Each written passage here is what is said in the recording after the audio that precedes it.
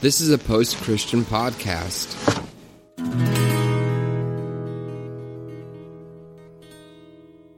Welcome to the Revolution Church podcast. So, welcome everybody to Revolution.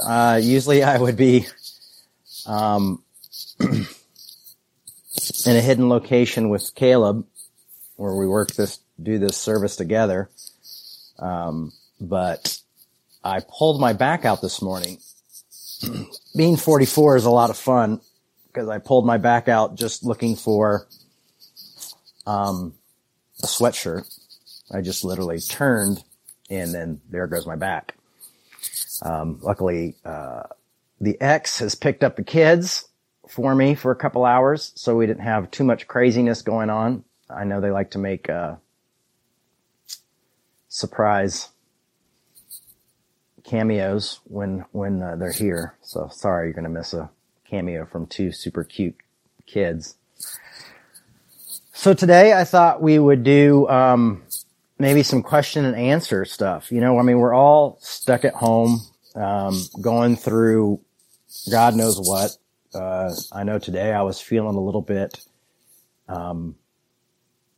stressed, a little bit stressed this morning.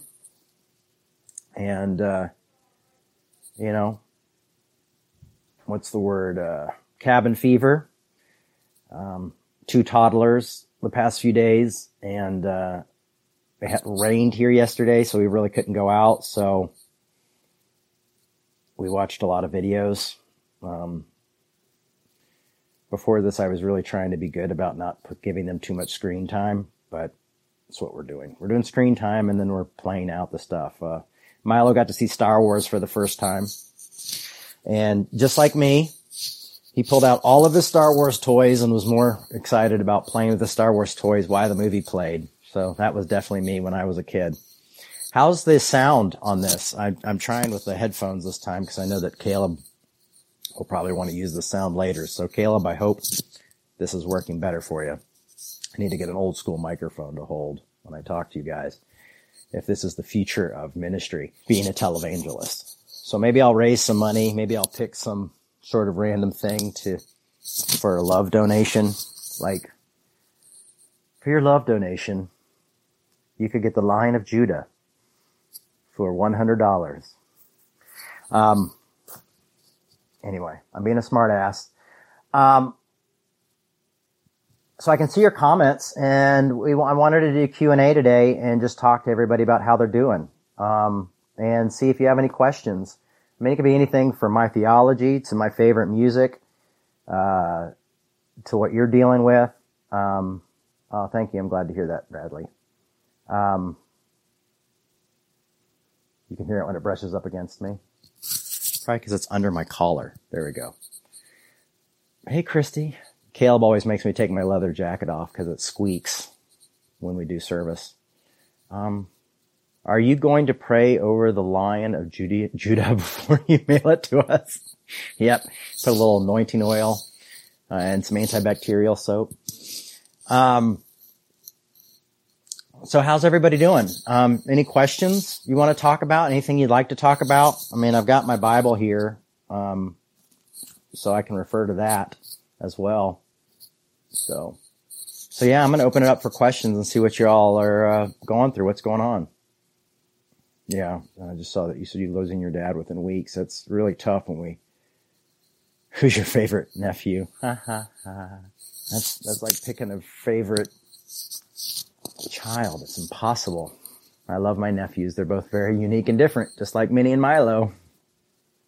So we're all stuck at home with no questions. Great. This is perfect. I should give some deep theological talk. I watched Pete talk yesterday, and if you get a chance, follow Pete Rollins and watch some of his videos. They're pretty amazing. Hey, Amanda. Hey, Brian. I think a lot of people are feeling anxiety. Lindsay says, it's literally worry, fear over the uncertain right now. Yeah, it definitely is.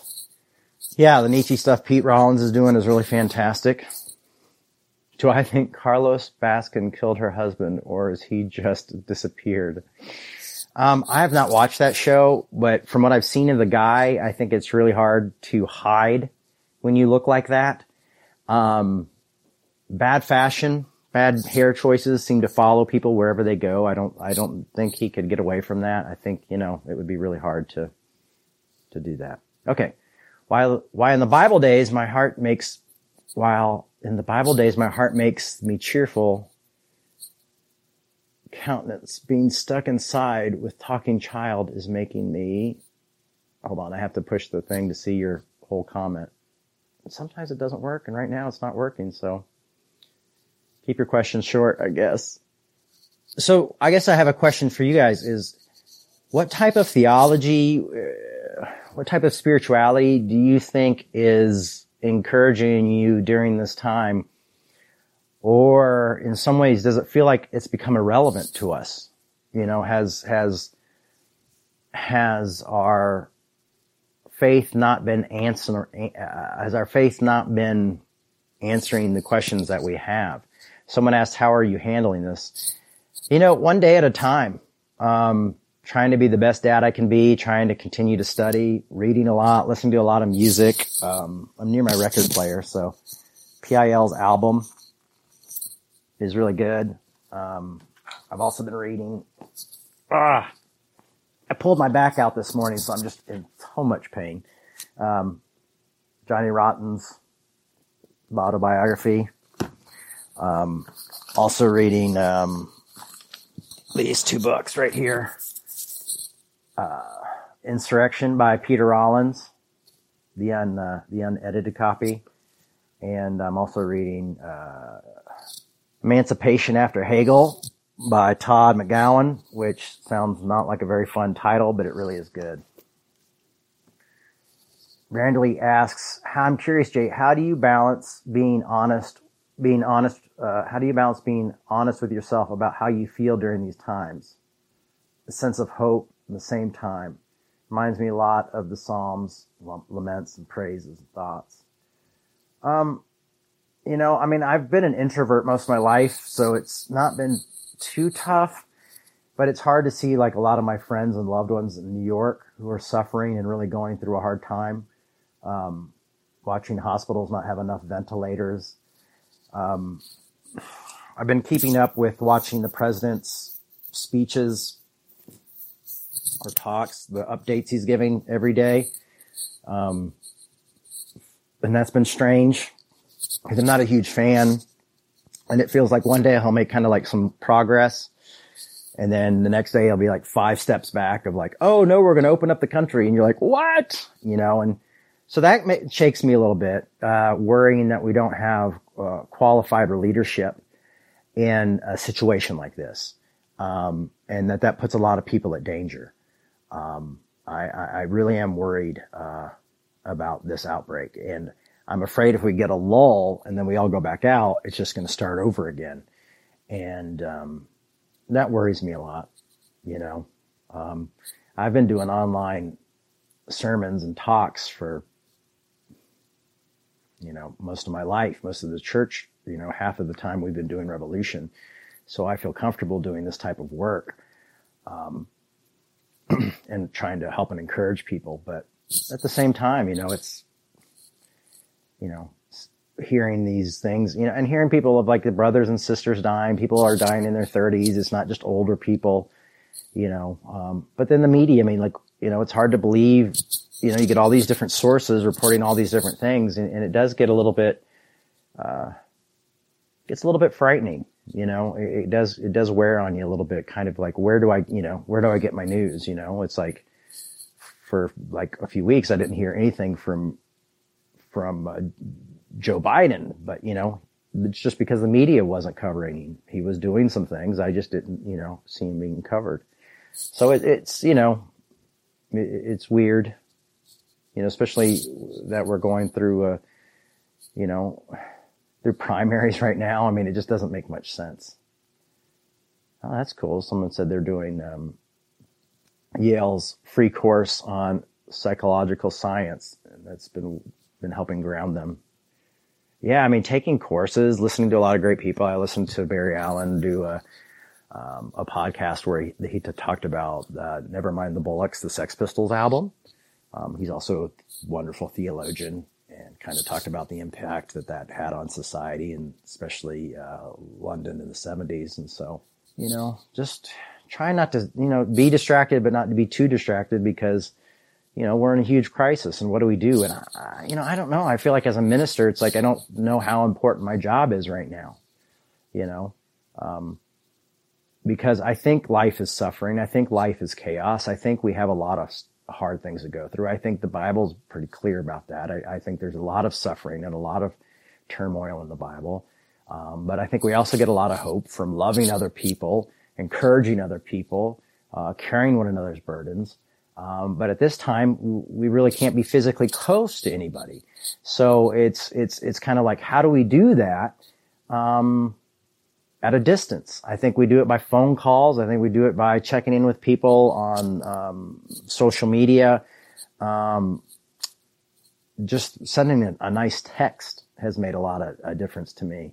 I talk to my best friend every day, and we talk about everything from politics to just TV shows we're watching to books we're not reading or trying to read. It's scary though. We're all in this situation where it's like financially we're all affected. Running a church is not, right now it's tough. It's tough to do this, because I'm not meeting with people. I'm stuck inside my house. I'm trying to be a good dad. And, so, you get a little nervous of like, how am I going to pay my rent? How am I going to, continue to do this? I mean, I've got Obamacare, so I'm grateful that I have insurance. But it's sad for all those folks who don't have insurance. See if we got any more questions. Yeah, some folks are talking about meditation, and it's a good time to learn to meditate. It's a good time to learn about philosophy and theology, and I concur. This is a perfect time. I mean, maybe we can all come out of this quarantine well-oiled machines to teach and help. And also seek out, what does philosophy have to tell us about this? What does theology say to us about moments like this? And in our lifetime, most of our lifetimes, we've seen nothing like this. But in history, there have been times like this. But how do we cope? And, part of me is like, do I read a lot and start working out and, or do I just let myself go and watch cartoons all day? Does God create the suffering? And if so, what is he trying to show us? I don't think God has created the suffering. That's not how I see God. That's not my understanding of God. I feel like God is more of the ground of being. It's not a man in the sky going like, oh, I'm going to send this down and see what happens. I don't think he's a trickster, or I don't think he's, or she, whatever. I don't think God has a gender, probably. I just don't think that this is like some sort of test or assignment. I think this is something that happened. I think this is just life. And this is, what happens, we interact with nature and things like that. And we get sick. I think it's just, cause and effect, to be honest with you. Do I think we can learn things from this? Yes. I think we can learn compassion. I think we can learn love. I think this is a great time for the world to come together. I think it's a great time for conservatives and liberals and progressives and things to come together and be able to communicate, because we're all fighting this virus. We're all trying to keep this thing from spreading. And so we have a common enemy, a common goal. And, I hope that can bring us together, and I hope it can show us that we're all humans. Because I feel like before this, we were all just kind of scapegoating one another, judging one another, saying, oh, this person is a real Christian, or this person isn't a real Christian, or, this is the truth and this isn't the truth. And right now we're kind of focusing on like, how do we stay alive? And we're sharing what we're doing to do that. So I think this could be something that really does bring the church together, but also just brings humanity together. And I think even in the long term, I think this is something we'll look back at and see a moment when the world became a community, and we all had to try different things. If this thing doesn't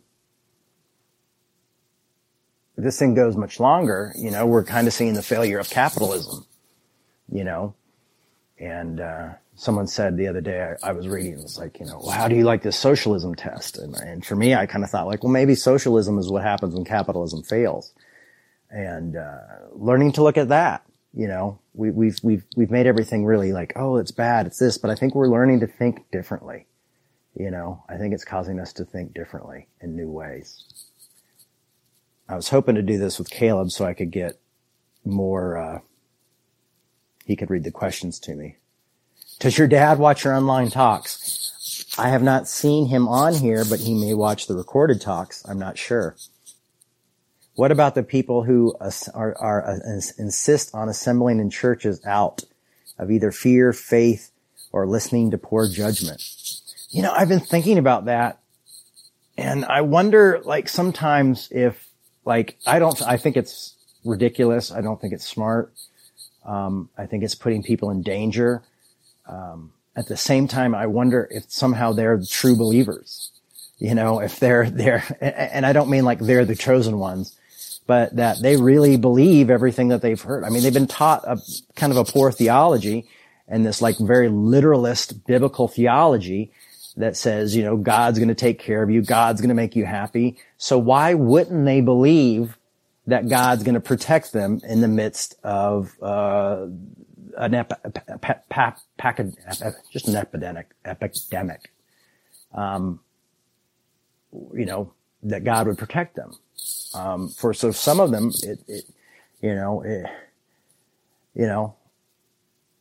that's obviously why I think sometimes bad theology is dangerous. And that's also why I think biblical literalism is dangerous. Because I think all the disciples, and including Paul, they all died. They were all killed. So, they weren't protected from the powers that be. And I don't think we're protected from this virus. I mean, it's like, if you were like, oh, I'm a Christian, so I'm just going to go out and have all the unsafe sex I want. I'm just going to go to the bathrooms and meet people and have random sex, and I'll be fine because I'm a Christian. You wouldn't do that because we know that that's, not safe. And this is the same thing. Is they're just like, hey, there's a virus out there that you can catch. It's like catching a cold. But much, much worse and much easier. And we're not taking the precautions. So, that's, to me, it's just ignorance. It's saying, it's like, oh, I'm going to stick my hand on this burner in faith and it won't burn me. It just doesn't make sense. But I can understand growing up evangelical, how, they would be like, no weapon formed against me shall prosper, and believe this literal gospel and do this. Unfortunately, they're putting so many people in danger, and they're causing the virus to grow. And, and they're not obeying the law. And they feel like they're being persecuted in the name of Christ. So it's almost like a no-win situation.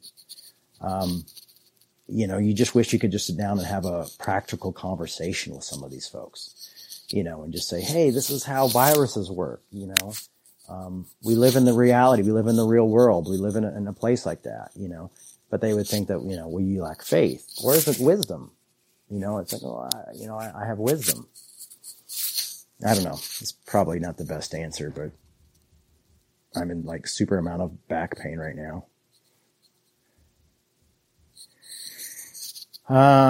Ed says, those who know the president know he is trying to give hope in saying he's opening the country back. Is that will not last forever and things will get back to normal. Yeah, I mean, I think he's trying to give some folks hope, but I think he's giving a lot of us a lot of fear, because we don't want our parents. I don't want my dad to die from this. I want people to have jobs, but I'm not willing to put my dad's health at risk. I'm not willing. My children attend a daycare right now. They're not going, but they attend a daycare, which is a part of a senior citizens home. So we're not sending them there, even though it's remained open. But we're not sending them there because we don't want to put the seniors at risk. We don't want to see people die. Now, I also understand that we have to worry about, if we went into a depression, because I understand that if we went into depression financially, people would get sick, people would die, the country would suffer. So I understand this kind of fight back and forth of the idea of, we want to go back and start business again, because we don't want to go through a depression. Because I don't think people realize that crime rises, poverty rises, homelessness rises, and so things like that. So we're really stuck in a really bad place. As much as I do not approve of Donald Trump, I also would not want his job right now. I would not want to be him by any means, because he's stuck between do we take the country into a depression, or do we just stop this disease? And could the depression ultimately end up hurting and losing a loss of life as much as this disease is? So that's, it's hard when we look at, because if we just listen to doctors, it goes one way. If we just listen to politicians or financial experts, we have another view. So you've got these two opposing views, and how do we take those together and do the best thing? I'm honestly glad I don't have to make that decision. I'm honestly glad that I'm able to be here and talk about theology and philosophy and some type of spirituality with you all. No matter what we go through. But yeah, the country has not a lot of great options, really just no options at this point. It's just worse to worse. Look at more of a neutral source like AP. That's good. I'll take that. And artists are really holding down right now. Such good collaborations. Yeah. Science Mike Hagen, Science Mike, has been doing some fantastic job filling the data of COVID-19 and sharing the pertinent info. I haven't listened to Science Mike. Is Science Mike actually a scientist, or is that just a nickname? I've been curious. I'm not sure. I haven't done a lot of following of him. Regarding the word holy. Oh, let's look at this. In the Bible, the state, it is a gift from God to us. A lot of things in the Bible are named holy. There is the idea. Holy means separate. But what about Holy Communion? Now, not worded like that in the Bible, but it's definitely a unity thing. Your thoughts? Well, yeah, holiness is something that's given to us. It's bestowed upon us. It's nothing that we can earn or get. That's why I've always not liked that song, Holiness is What I Long For. Matter of fact, I got in trouble one year at Cornerstone for preaching a sermon that said you can't long for holiness because it's a gift. But I think communion's important, but right now it's not safe. We can't be in community. That's what communion is about, is community and bringing the Spirit alive. And it's just not safe. So this is the best we can do as community. Zoom and things like that. I just had a friend try to do a Zoom event about the atonement.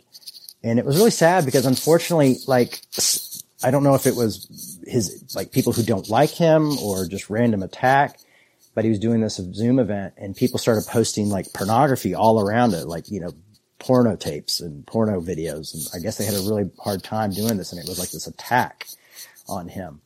And, it was really sad to see that, because it's this is the way we try to develop community and have conversations. And there's still people out there cyber attacking, people who are trying to have communities and provide services for other people. So was really sad to me. Hey, you have my book. Well, I'm glad you do. I hope you enjoy it. Met you at Cornerstone 2005. You still are tough. Oh, yeah. Life does that to you, doesn't it? What's your favorite hand tattoo? Well, I've got two. I've got this, I like answering random questions like that. I've got this horseshoe eye with bleeding tears. The idea of luck and despair, kind of, what is it? And then I have this cross, and I think this cross is actually my favorite. It's a design by Eric Dressen, one of my favorite skateboarders. And, it's really simple. Actually, he had it on a pair of socks that he made, designed for a company, and I just really dug it. So I like that. I also have, I don't know if you can see it, but it says, life ends. I like that one a lot too. We got a lot of tattoo questions here. Consider posting photos of all your tattoos at some point in the future. I know you have some great, meaningful, traditional style work. Yeah, and I have some really crappy work too. Or just some really old work. It's kind of blurry, but yeah, maybe I will do that. Thank you for continuing to do this, Caleb and Jay. I live with 3 nieces and age 4. Oh my gosh, I feel your pain. 4 while we are quarantined. Keeps me busy. Hope everyone is doing well. We're doing our best. Someone posted Matthew 22:3. Let's see. We got another comment here from Fred Knowlton. Hey, Fred. How's it going, buddy? So many of us grew up under the whole rapture, dispositionalism theology. I don't behoove that way, but many of my friends are definitely getting excited about the rapture and the end of times from this. I'm definitely having a thief in the night flashback. Your thoughts? I am too, man. It feels really weird, you know. The other day someone asked me if, like, what if your dad's Noah? You know, and he was predicting all this stuff and we're still just all laughing at him. I don't think that's true. But I thought it was an interesting comment, an interesting way to think, and it'd be a really interesting Twilight Zone or movie. No, but it does bring this stuff back. And I mean, I had somebody tell me that they're like, oh yeah, we're in, Revelation 6, I think, and we're experiencing the 4th horseman of the apocalypse. At this point, I don't want to go to heaven with a lot of jerks.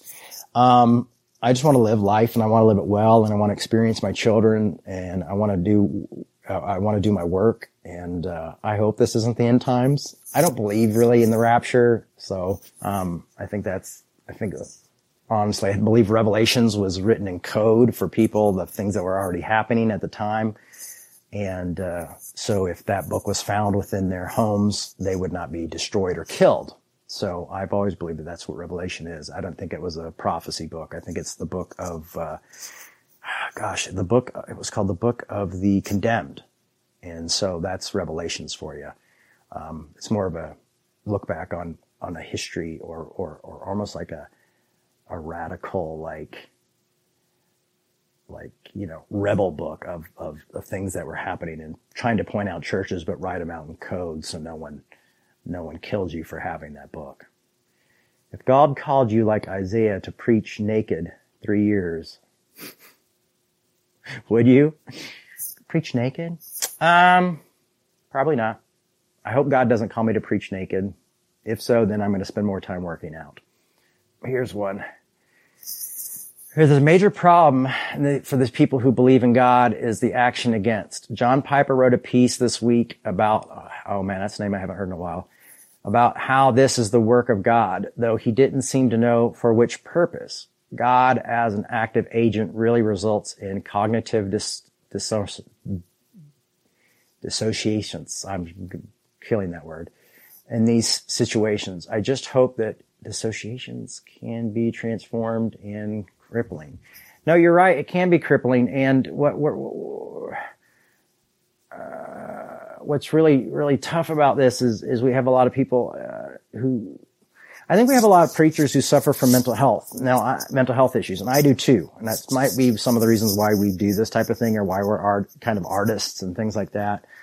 And I think sometimes there's some delusion that goes along with people who suffer from delusion, or like narcissists, but not like, oh, they're such a narcissist, but like literally like narcissistic disorder, which is a mental health disorder. That people are sometimes drawn to this work who suffer from those disorders. So I think we have to be compassionate with that, but at the same time be very weary of that. It's really, really tough. Are you on Roku? I have a Roku. I just haven't set it up yet. I remember an old podcast from Revolution, reading from Lisa, where your mom was guest discussing the 10 Commandments and the reason God put them. Yep, that was a really good one. My mom started the whole end of time thing on the phone with me. Yeah, I had a conversation with my dad a few weeks ago, and I mean, it's really weird because, I mean, I did sit down. I have had many conversations since my dad was imprisoned. You know, we've had a few conversations. I mean, this is the type of thing he told me would happen one day. I don't think we've seen a run on the banks yet, but that was one of the big things. But he was like, grocery stores are going to be ransacked. There's not going to be enough. Where there's like supply and demand is going to be out. People are going to be sick and dying. And, and I remember thinking like, yeah, Dad, okay, that's great. I'm just going to preach grace to people and hopefully they'll get love. And yeah, but this has happened, so that's really bizarre, and so it's funny because he's always been ridiculed for being this like, this like end times survivor. He's like a survivor person. He believes in all this survival stuff, and you have to have a bunker and you need to have food supplied and things like that. And has always been mocked for that.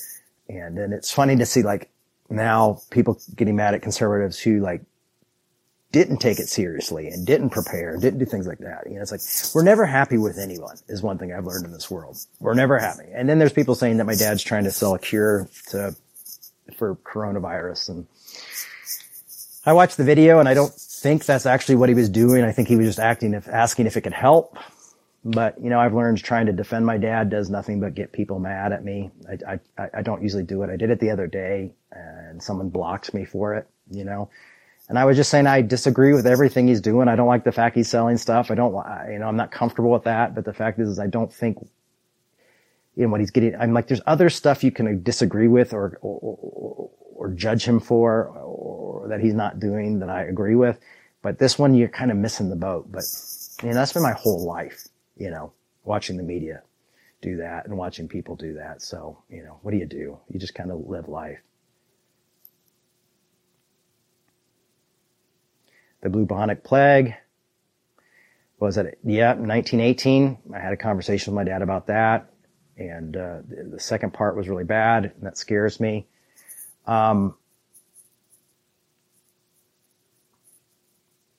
Common sense, stay home if you can't say something nice.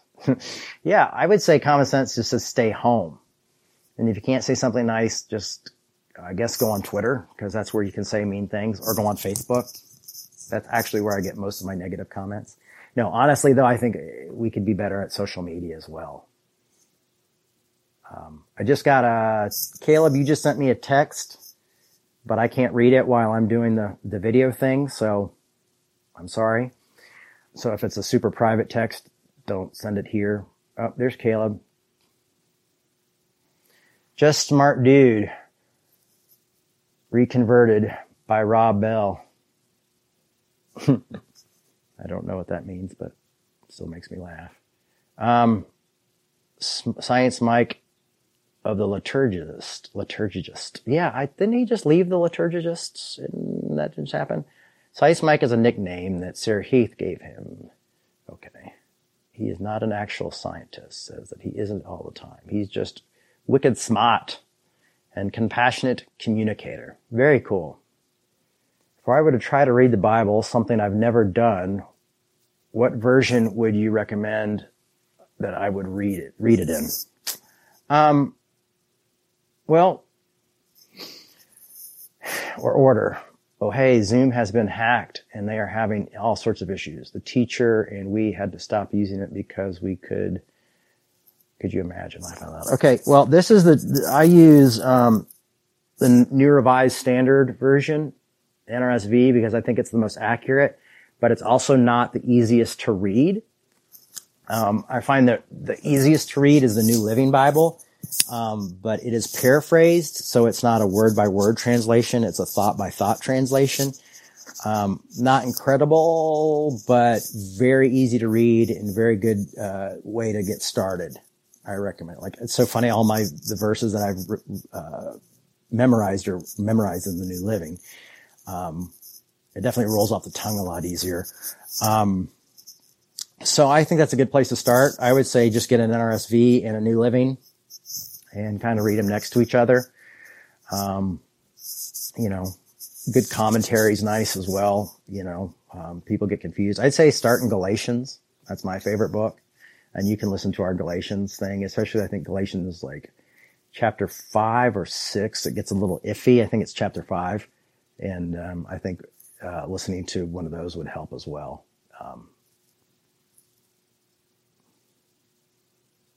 Can we get an update on Caleb's ankle? Kalo, give us an update. I know he's doing better. I saw him last week when we did service, but he's still up in bed. He's still got stitches and a bunch of stuff. He doesn't have metal sticking out of his leg, but he's doing better. I'm pretty sure he probably still needs help financially, because this is a really tough time for him, to be out of work. And he's a hard worker. I mean, the guy works his ass off. And I mean, I was over at his place and we did the Revolution podcast, and then we did another podcast, and he's the producer for both of them, and really made it happen. Do you think the pandemic will make us better as people? I hope so. I don't think it can hurt. I think we've been kind of really just heading in this very divided country. I mean, it's awfully a horrible reason and a horrible thing to bring us together, but I think it could help us. I think we'll all remember this and maybe take each other less for granted. Hopefully maybe change the way we do politics as well and see the political system and take that more seriously, but at the same time, not use it as such a tool to ostracize one another. And maybe we can start to understand and empathize with each other and why we do and why we think certain ways. Because we realize it's important. It's a life or death situation. And it always has been for a lot of people, especially low income people, people of color, LGBTQ people. So I think it's something that maybe, people on the top of the chain can start to realize, like, hey, look at what everybody else has been going through as well. This is not new for people who have, been in this country, low income, poor, the word poor. Who would win a theological fight, Paul Tillich or Martin Luther? Well, if you're talking about Martin Luther, the reformist, versus Paul Tillich, I think Paul Tillich would win. Because Paul Tillich has, first of all the understanding of Martin Luther because he's a Lutheran. And then he has, hundreds of years of more learning and growing. So I would say Paul Tillich would win that argument. Luther, he drank a lot. Oh man, if I wasn't a recovering alcoholic, I'd probably be drinking a lot. Yes, Fred, I would love to get together with you. We've got lots of things to talk about. We got to figure out how to get people to talk and argue well. Look, someone just said they take silver for a lot of things. So there you go. Do I have any suggestions for coping with anxiety, depression while isolating? Yeah, talk to friends. Reach out to people. Read books. I know I get more stressed when my house is a mess. Unfortunately, I've got two crazy toddlers, 4.5 and 2.5. So the house isn't clean a lot, and I'm like not the cleanest person in the world either. Confession, I'm kind of a mess.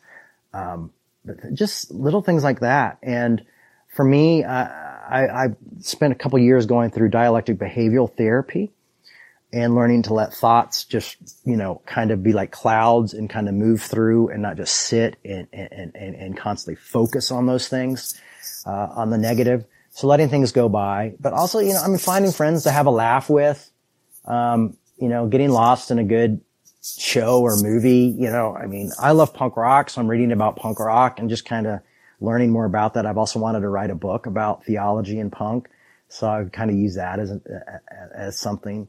But yeah, just, texting with friends or, I'm so introverted and I have, I don't like to talk on the phone much, so it's been kind of hard.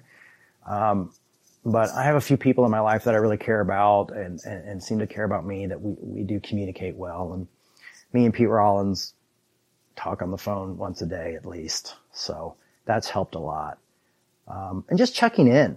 Just having somebody who's like, hey, just checking in on you, seeing how you're doing, can kind of help take you out of yourself. I think that's a principle I learned in the 12-step program, is that, helping others also helps you. So actually the action of helping others can be a selfish act, but a healing act, and it actually helps both. So I've always kind of liked that. Got to go now, Jay. All right. See you later. Oh yeah. We definitely want to, do a meet your congregations. This will be a great time to meet your congregation, videos for Revolution, to get some of you guys to go on to Instagram and send our Revolution a DM and talk to us about doing a meet your congregation. We really want to get some folks out there. And how can we link each other together? We want to get Instagram handle and your Twitter handle and your Facebook handle, and put that on there as well if you're comfortable with that, so we can start community. Because right now, I mean, this is community. It's kind of like we were ahead of the curve, and that's really nice. And we want to continue to do that and continue to build a community, because who knows how long we're going to be quarantined or not. I'm an introvert, so I should be quarantined for the next 20, 30 years of life. But you don't have to be, hopefully. But it's still a good way for us to become community and talk to one another. So we'll see what we can do. Yeah, it is. Thank you, Ray. It is strange. Like my dad, I just told my dad, I said, why don't you just release the transcripts of what you said and just write a letter saying you didn't say that. And he said that his lawyers recommended him don't, because the city might try to arrest him. So pretty weird, right? But would Luther admit defeat? These are the burning questions. I don't think Luther would admit defeat, but maybe Luther would be proud that Tillich built so much on his work, because Luther was building so much on Paulinian work, and I think Tillich has built a lot off Paulinian work, and I think he built off a lot of Lutheran work and a lot of other amazing philosophers and theologians. So he might just be like, oh yeah, without me, there's no you. Please write the book. I would definitely buy that. Hey, I will write that book if we can get a publisher to help me write that. I've got a couple books. I want to write a sequel to Son of a Preacher Man as well. And I really would like to re-release Faith and Doubt as well, and do the, basically Grace is Anarchy and the Christian, theology and punk would be something I definitely want to do it. And hopefully I'll have that opportunity. Seems like everything's been put on hold though, I'm doing major motion pictures about my family and things like that, but it seems like everything's been put on hold for now. So we'll just have to wait and see. But if there's any publishers wanting to sign some people for the future, I'm there. Good morning from Canada. Oh, fun to see you in the space. Is that the shirt you're spray painting? No, this is not the shirt I'm spray painting. But I do have a shirt. Dickies makes my favorite makes a cotton shirt. They're only making it in khaki right now. And honestly, khaki, if you see my face, is pretty much khaki. Blends in. So I just thought I wanted to try something punk rock. I was going to dye it, but then I thought, Just Drummer would paint it. So I painted it. So hopefully you'll see it soon. I have a feeling I'm going to need to wash it a few times because it's very hard. It's very very crispy. I hope I don't end up looking like I'm wearing some weird tie-dyed shirt, but we'll see. Hey, Ottawa, Canada. I love you guys too. Hey, San Francisco. How are you guys doing in San Francisco? It's got to be crazy out there. Not hearing a lot on the news. I love San Francisco. There's one place I wouldn't mind living. I couldn't afford to live, but I wouldn't mind living. Gotta go. All right. See you later. I like how people sign off. That's nice. Do you feel with a pandemic, and the required social distancing, will it change the church, make it more online, Zoom, Facebook, Live, etc., IG, etc.? Maybe the church we know hasn't changed. I hope so. I always thought the televangelists were on to something. It is in my blood, I guess. And I think there's a lot of people who felt that was a church. And it's so funny that people were willing to watch like crazy televangelists, people like John Lennon and Elton John and different folks like that who watched my parents and obviously necessarily didn't agree with everything, but they found something there. And I think now that we have this type of platform, I think it allows people to find other things. Because I just don't think there's a lot of people who want to go to church anymore. And I think maybe live, Instagram Live, Facebook Live, whatever, etc. And podcasting could change the church. And almost like the church would be this underground thing. But it would create church people who are actually part of communities that just aren't churches. And I think I've always had an issue with the church thinking that they're the community. I think that's the problem with the church is we build a church, build the coffee shop, get the gift shop, and this is the community. And we want you there 3 or 4 times a week. And I don't think that that's what the church was ever intended to be. I think the church is supposed to be a part of the community, like Mayberry. Like there's the church, there's the barber shop, there's the police station, there's the clothes shop, there's a tattoo parlor. I don't think they had a tattoo parlor in that, but, we're all a part of a community. And I think what it does is encourages us to take our spirituality outside of the church, outside of that, and share it with other people, and not in a way like, do you know Jesus is your personal savior? But, hey, I've been thinking about this. What do you think? Does God exist? Well, let me think. I heard this sermon the other day and we had this talk and I've been thinking about it, So I think it's important, and I think it could revolutionize the church and maybe be a nice Hail Mary in order to save the church, because so much of the church is dying. Oh, thank you. Someone liked my book. Why are you touching your face so much? It's a habit or sending the signals, not trying to offend, but just very noticeable. I will tell you why I'm touching my face so much. Because I have a beard. And I have this I like a texture thing. I have this weird texture thing. And I used to have a long beard and didn't touch it as much, but now it's shorter. So I'm constantly touching it. But don't worry, I can promise you before I started, took a shower today for you guys. And I washed my hands a long time with antibacterial soap. So, but yeah, you're right. It's a bad habit. I touch my face, but it's also because I'm talking with my hands, and it's also because I have this much space for you. So I'm talking, and I'm like, But yeah, maybe I'll try not to do that. Touching my face. Does the church need to be saved? I don't know. I mean, I'd like to see it become a better place, a safer place for people. Preston asked, does the church need to be saved? I think people, when I look at people, I just think there's a lot of amazing people doing a lot of amazing work. And I'd like to see their voices rise, so maybe not certain type of churches don't need to be saved, but I'd like to see the church saved. I love the church. It's important to me. I think it's an interesting thing. But I think it needs to be reformed, and I think it needs to be challenged, and I think it needs to become something new and something different. And I think the church, I think it needs to evolve. I think it needs to get outside of buildings.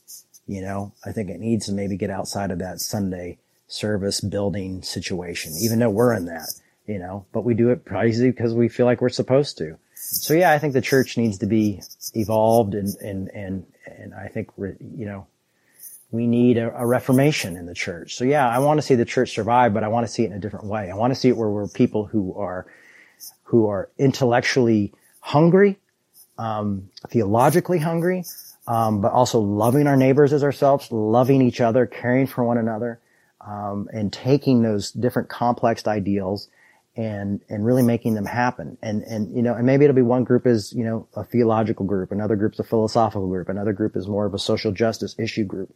But being able to work together in the same issues and do it through online meetings and talking to one another and communicating with one another. So I believe the church needs to change. I don't, should it be saved? Yes, it should be saved, but not in its current form. I think its current form is not working. And so I think there's other ways to do it. Hi, Jay. What are your feelings in the concept of spiritual battle here on earth? I'm not super evangelical, but for me, spiritual battles are just constantly motivating, changing my theological thoughts, dealing with other people's theological thoughts. I think something's going on, but I don't really have a great answer for that, just because I don't think that way anymore. I think a lot of our spiritual battles are stuff that we brought upon ourselves, and we've created a different gospel. And how do we strip that? Maybe that's the great battle. How do we strip a gospel that's not the actual gospel that pretends to be the gospel? And also, how do we learn how to just sometimes ignore things that are so ridiculous and over the top that we just let it go? It's not worth the fight. I think there's some things that make, we just sometimes attack the obvious when there's so many other things that have these subtle negativities and subtle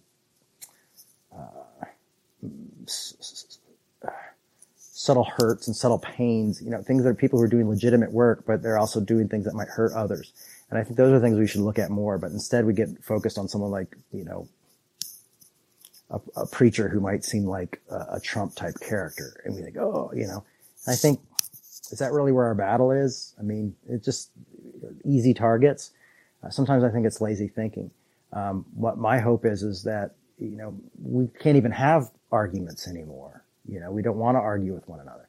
I mean, I questioned something about Joe Biden the other day online, and people got mad at me. Like, I can't even talk like politics, and I'm a Democrat my whole life, and I can't talk about a Democratic candidate, because everybody just is so afraid of Trump that I can't have a different political view, because I have very different political views that I don't really bring here, because I'm kind of going into a mix of things. I'm kind of going through a transition, and I don't want to deliver that all here and confuse everybody. But, we've got all these rules. Legalism is just a sucky thing. I just don't like legalism. I don't like legalist Christians. That's how it started. I don't like legalist atheists. I don't like legalist Republicans. I don't like legalist Democrats. Legalism is not my thing, because I think it keeps us from having conversations and from growing and becoming better people.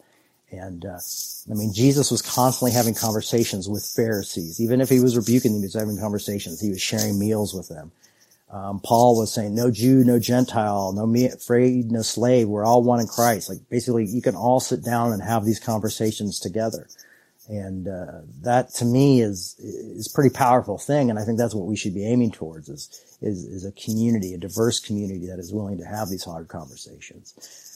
Some of the greatest stuff, one of the greatest times I had last year was at Wake conference, and sitting down with lots of people that I did not agree with, and some people convincing me of things that I'd never thought of or that I didn't think I would think, but also just having hard conversations that did not reflect in any way how we felt about one another. Like, we still had a laugh. We still had a good time, but it still got tense at times.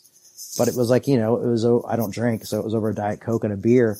But it was, it was a lot of fun. And I kind of have a hope for that's what I want to see the church change into, is a place that knows how to argue well and knows how to use humor, Lighten up a little bit, folks. We've got to, humor can sometimes be a great, tool to disarm one another and, see our shared humanity. I mean, definitely the virus is letting us show that we're all humans. Doesn't care what color, creed, religion, sexuality, doesn't care. Beards are touchy. Yes, they are. But if I shaved it, I would be touching the smooth skin or the wrinkly skin. I don't know. It's been a while since I shaved. What is the God can do wrong, no matter how small or large the disaster there is? He is never blamed. Well, some people are blaming God in just interesting ways.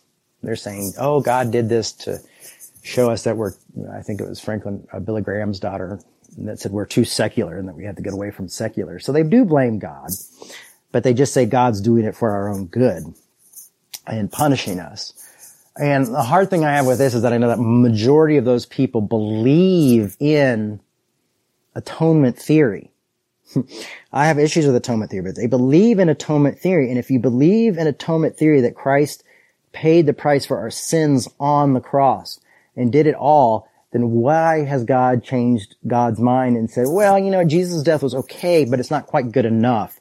So I'm going to send a plague again to show you this. We don't realize is that was the game changer for people who believe in that narrative, is that Jesus took all the punishment for sin, so there would be no more.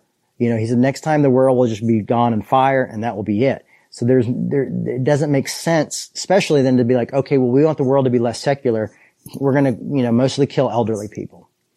Or like when, they had the floods in New Orleans, like, well, it's all the debauchery in New Orleans, and God sent those floods. And I said to somebody, I'm like, well, the French Quarter was fine. So God just killed a bunch of poor African American people to show that he was pissed or she was pissed. That doesn't make sense. So I always look at people's theology and just go, it doesn't line up. You're making Christ's death in vain when you say that Christ is sending this as a curse or as something to teach us something. It's just saying oh, Jesus was plan B and that one didn't work out. So maybe I need plan C or plan D now, so if these folks are so the blood of the cross and Jesus took care of it, then, we just don't believe in the natural workings of the world. We don't believe that the universe is chaotic, which it is. And if you're a creationist or things like that, then you have to believe that God created a world that is chaotic and that has faults and that, things like that. I mean, you can justify how earthquakes happen or tornadoes or things like that. I mean, those are the hard ones, but people often say God sent those, which is lazy to me. Or you can get creative and be like, well, it's because we haven't taken care of the earth and that's why there's more of this and then that. And so it's really humans causing all these problems. I mean, you can argue it out all day long. I don't have that much time today to do that. My back is hurting so bad right now. I'm sitting on the firmest thing I can right now, trying to sit up straight, because as soon as I have to stand up, it's really going to hurt. Trying to pick up toys is really horribly painful.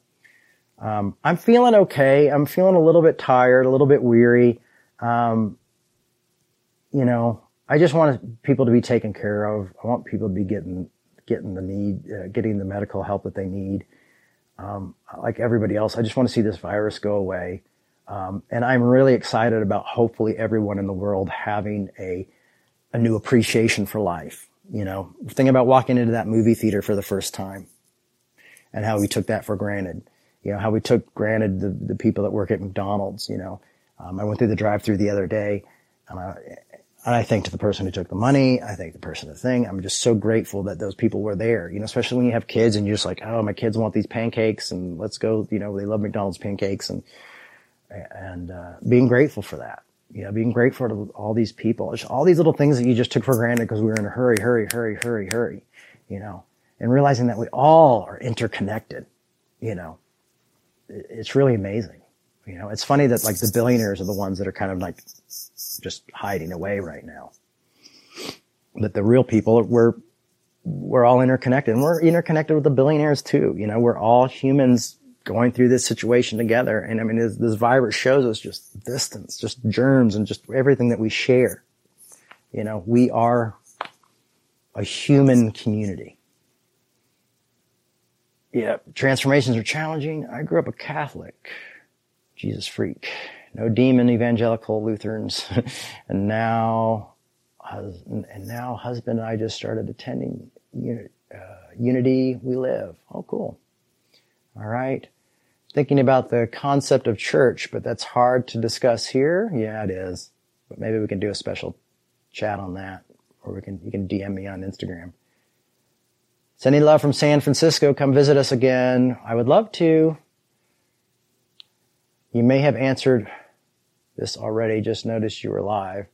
What's the most important thing the church can do right now with all the difference we can agree on this or on this climate? I think the most important thing the church can do is tell people to wash their hands and stay 6 feet apart from each other.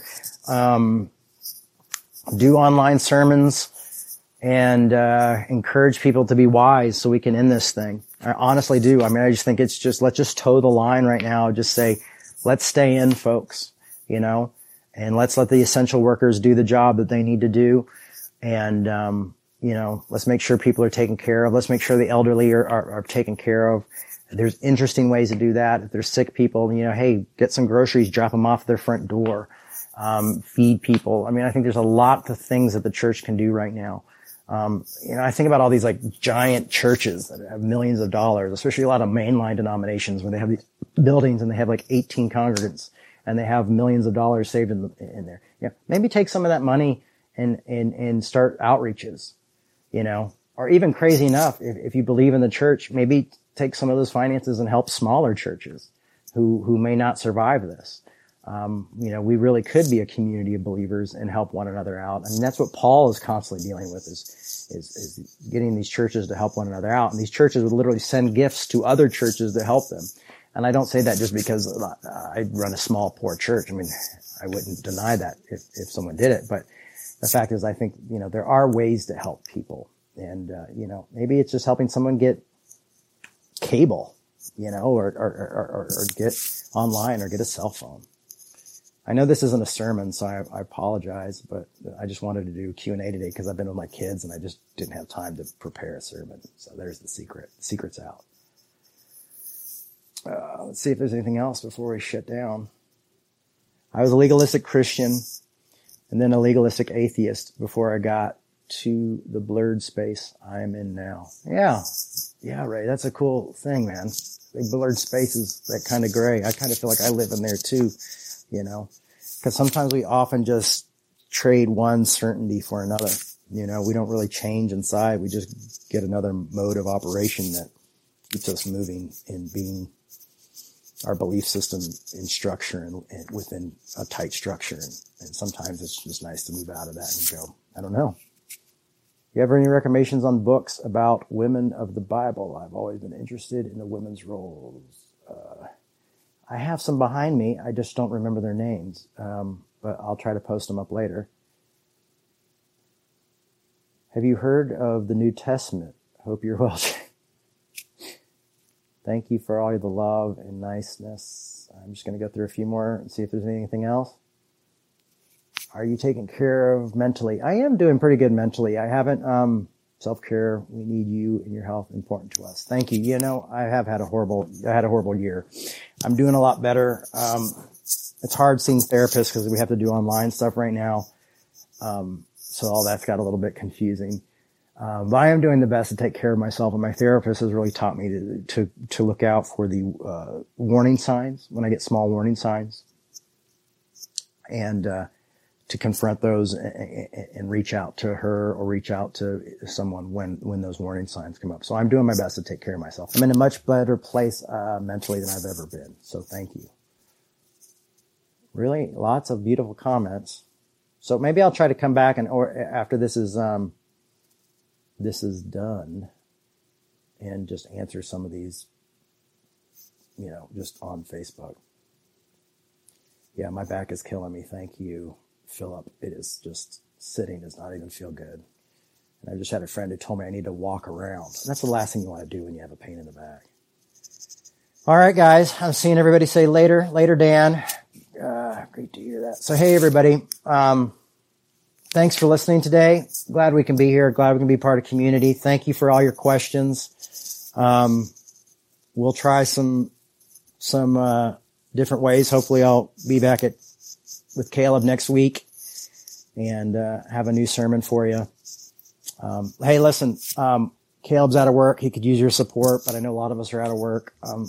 Listen, Revolution depends on your guys' support. If you want to go to revolutionchurch.com, even a tiny donation helps keep us going.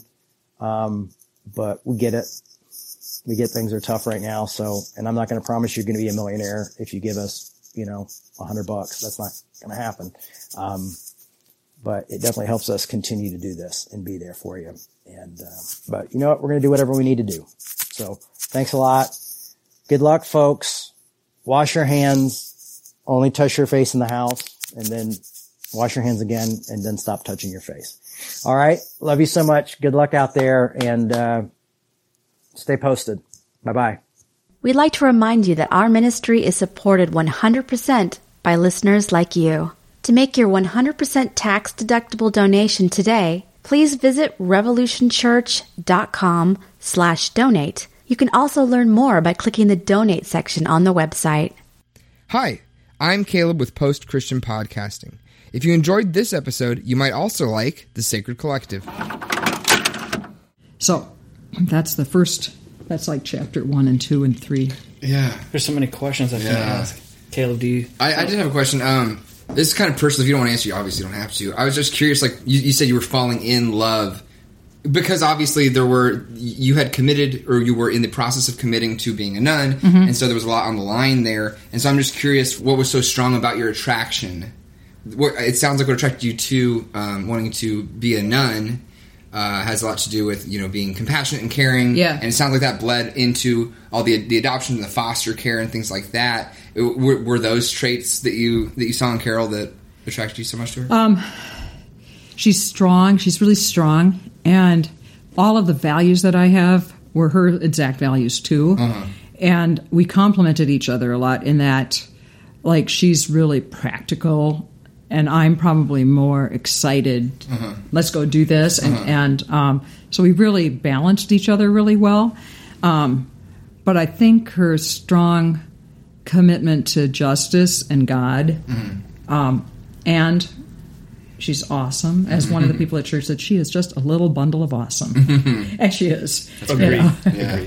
Nice. And but I was aware, like I was actually sitting in church at like 6:30 in the morning, and Carol was playing guitar, and I'm sitting in the pews, and I just thought, she's so stunning. And I just thought, everybody has got to be noticing how stunning she is. And so I look around thinking everybody's going to be staring at Carol because she's so awesome. And in fact, all of them are like looking at their Bibles, praying their rosary, looking at their toes, looking at the priest, whatever. And I was like, they're all nuns. Of course they're not looking at Carol. They're praying. We're in the middle of Mass here. Right. So it was just like, oh, Kathy. Really? Yeah, falling in love. So, Wow. Yeah. That was a Post Christian podcast.